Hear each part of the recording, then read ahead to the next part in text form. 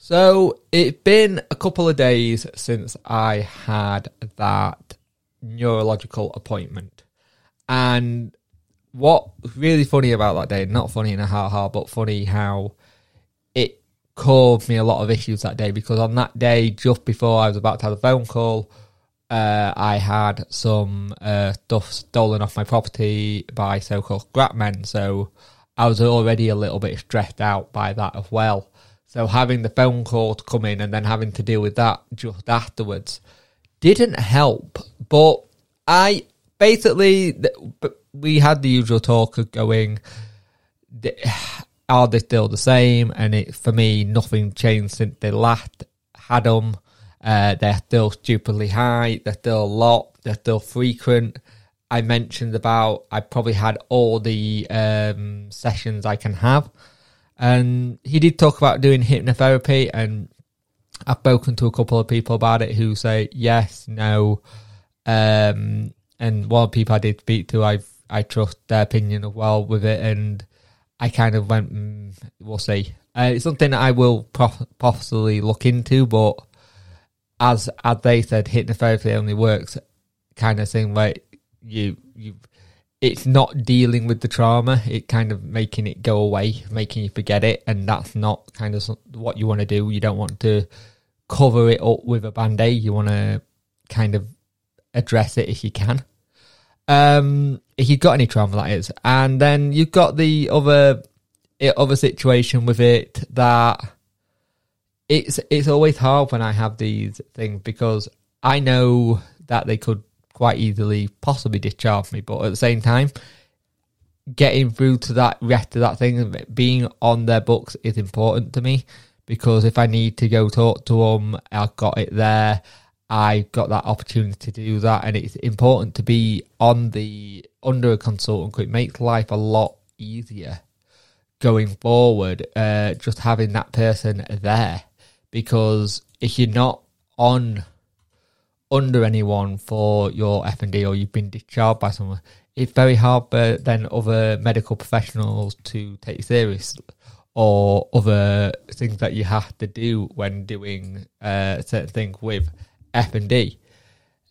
Being under someone is important for me personally. I think it's very important to have that there. Even if you turn around and say, I was under such and such for this, and then I got discharged, it's like, well, you've been discharged, there's nothing they can do for you anymore.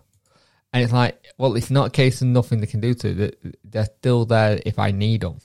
And there have been times where I have rung up and gone, I was like this. And one of the things we're going to try and push for, we want to we want to try and push for another MRI if we can. So that would be nice to see if that would happen. But it's been a difficult one, because I was going to record it straight away, but afterwards, but I didn't think it through. I had way too many seizures. I went from a mile a minute, and things went pear-shaped, let's put it that way. It just everything didn't align as well as I wanted it to, and I didn't use my brain. And thinking, oh, you're about to have something that causes you a lot of stress and problems. And I didn't think that one through. I'll be honest, I didn't think that one through, and I should have done. So, yeah, on that note, it's just like, we stick with what we've got, and I'll keep you informed with what happens next. But, yeah, as it stands, it's same old, trying to get through to people. And it was interesting speaking to my neurologist, because I think he's semi-retired now, and he didn't sound like he was a couple of years ago when I first spoke to him, where he was really, really stressed, just trying to get numbers and faces, and this is this, done, you gone. There was a bit more care and compassion there, which was nice. But it's that whole situation where I know what the situation is with my F&D. I know what my situation is when it comes to my seizures. It's just trying to figure out what next. And that's why I do these podcasts. Because if these help someone else, brilliant. And yeah, it's Monday the 25th today, and I'm feeling it today, and I'll explain why in another podcast, which I'll probably record straight after this actually.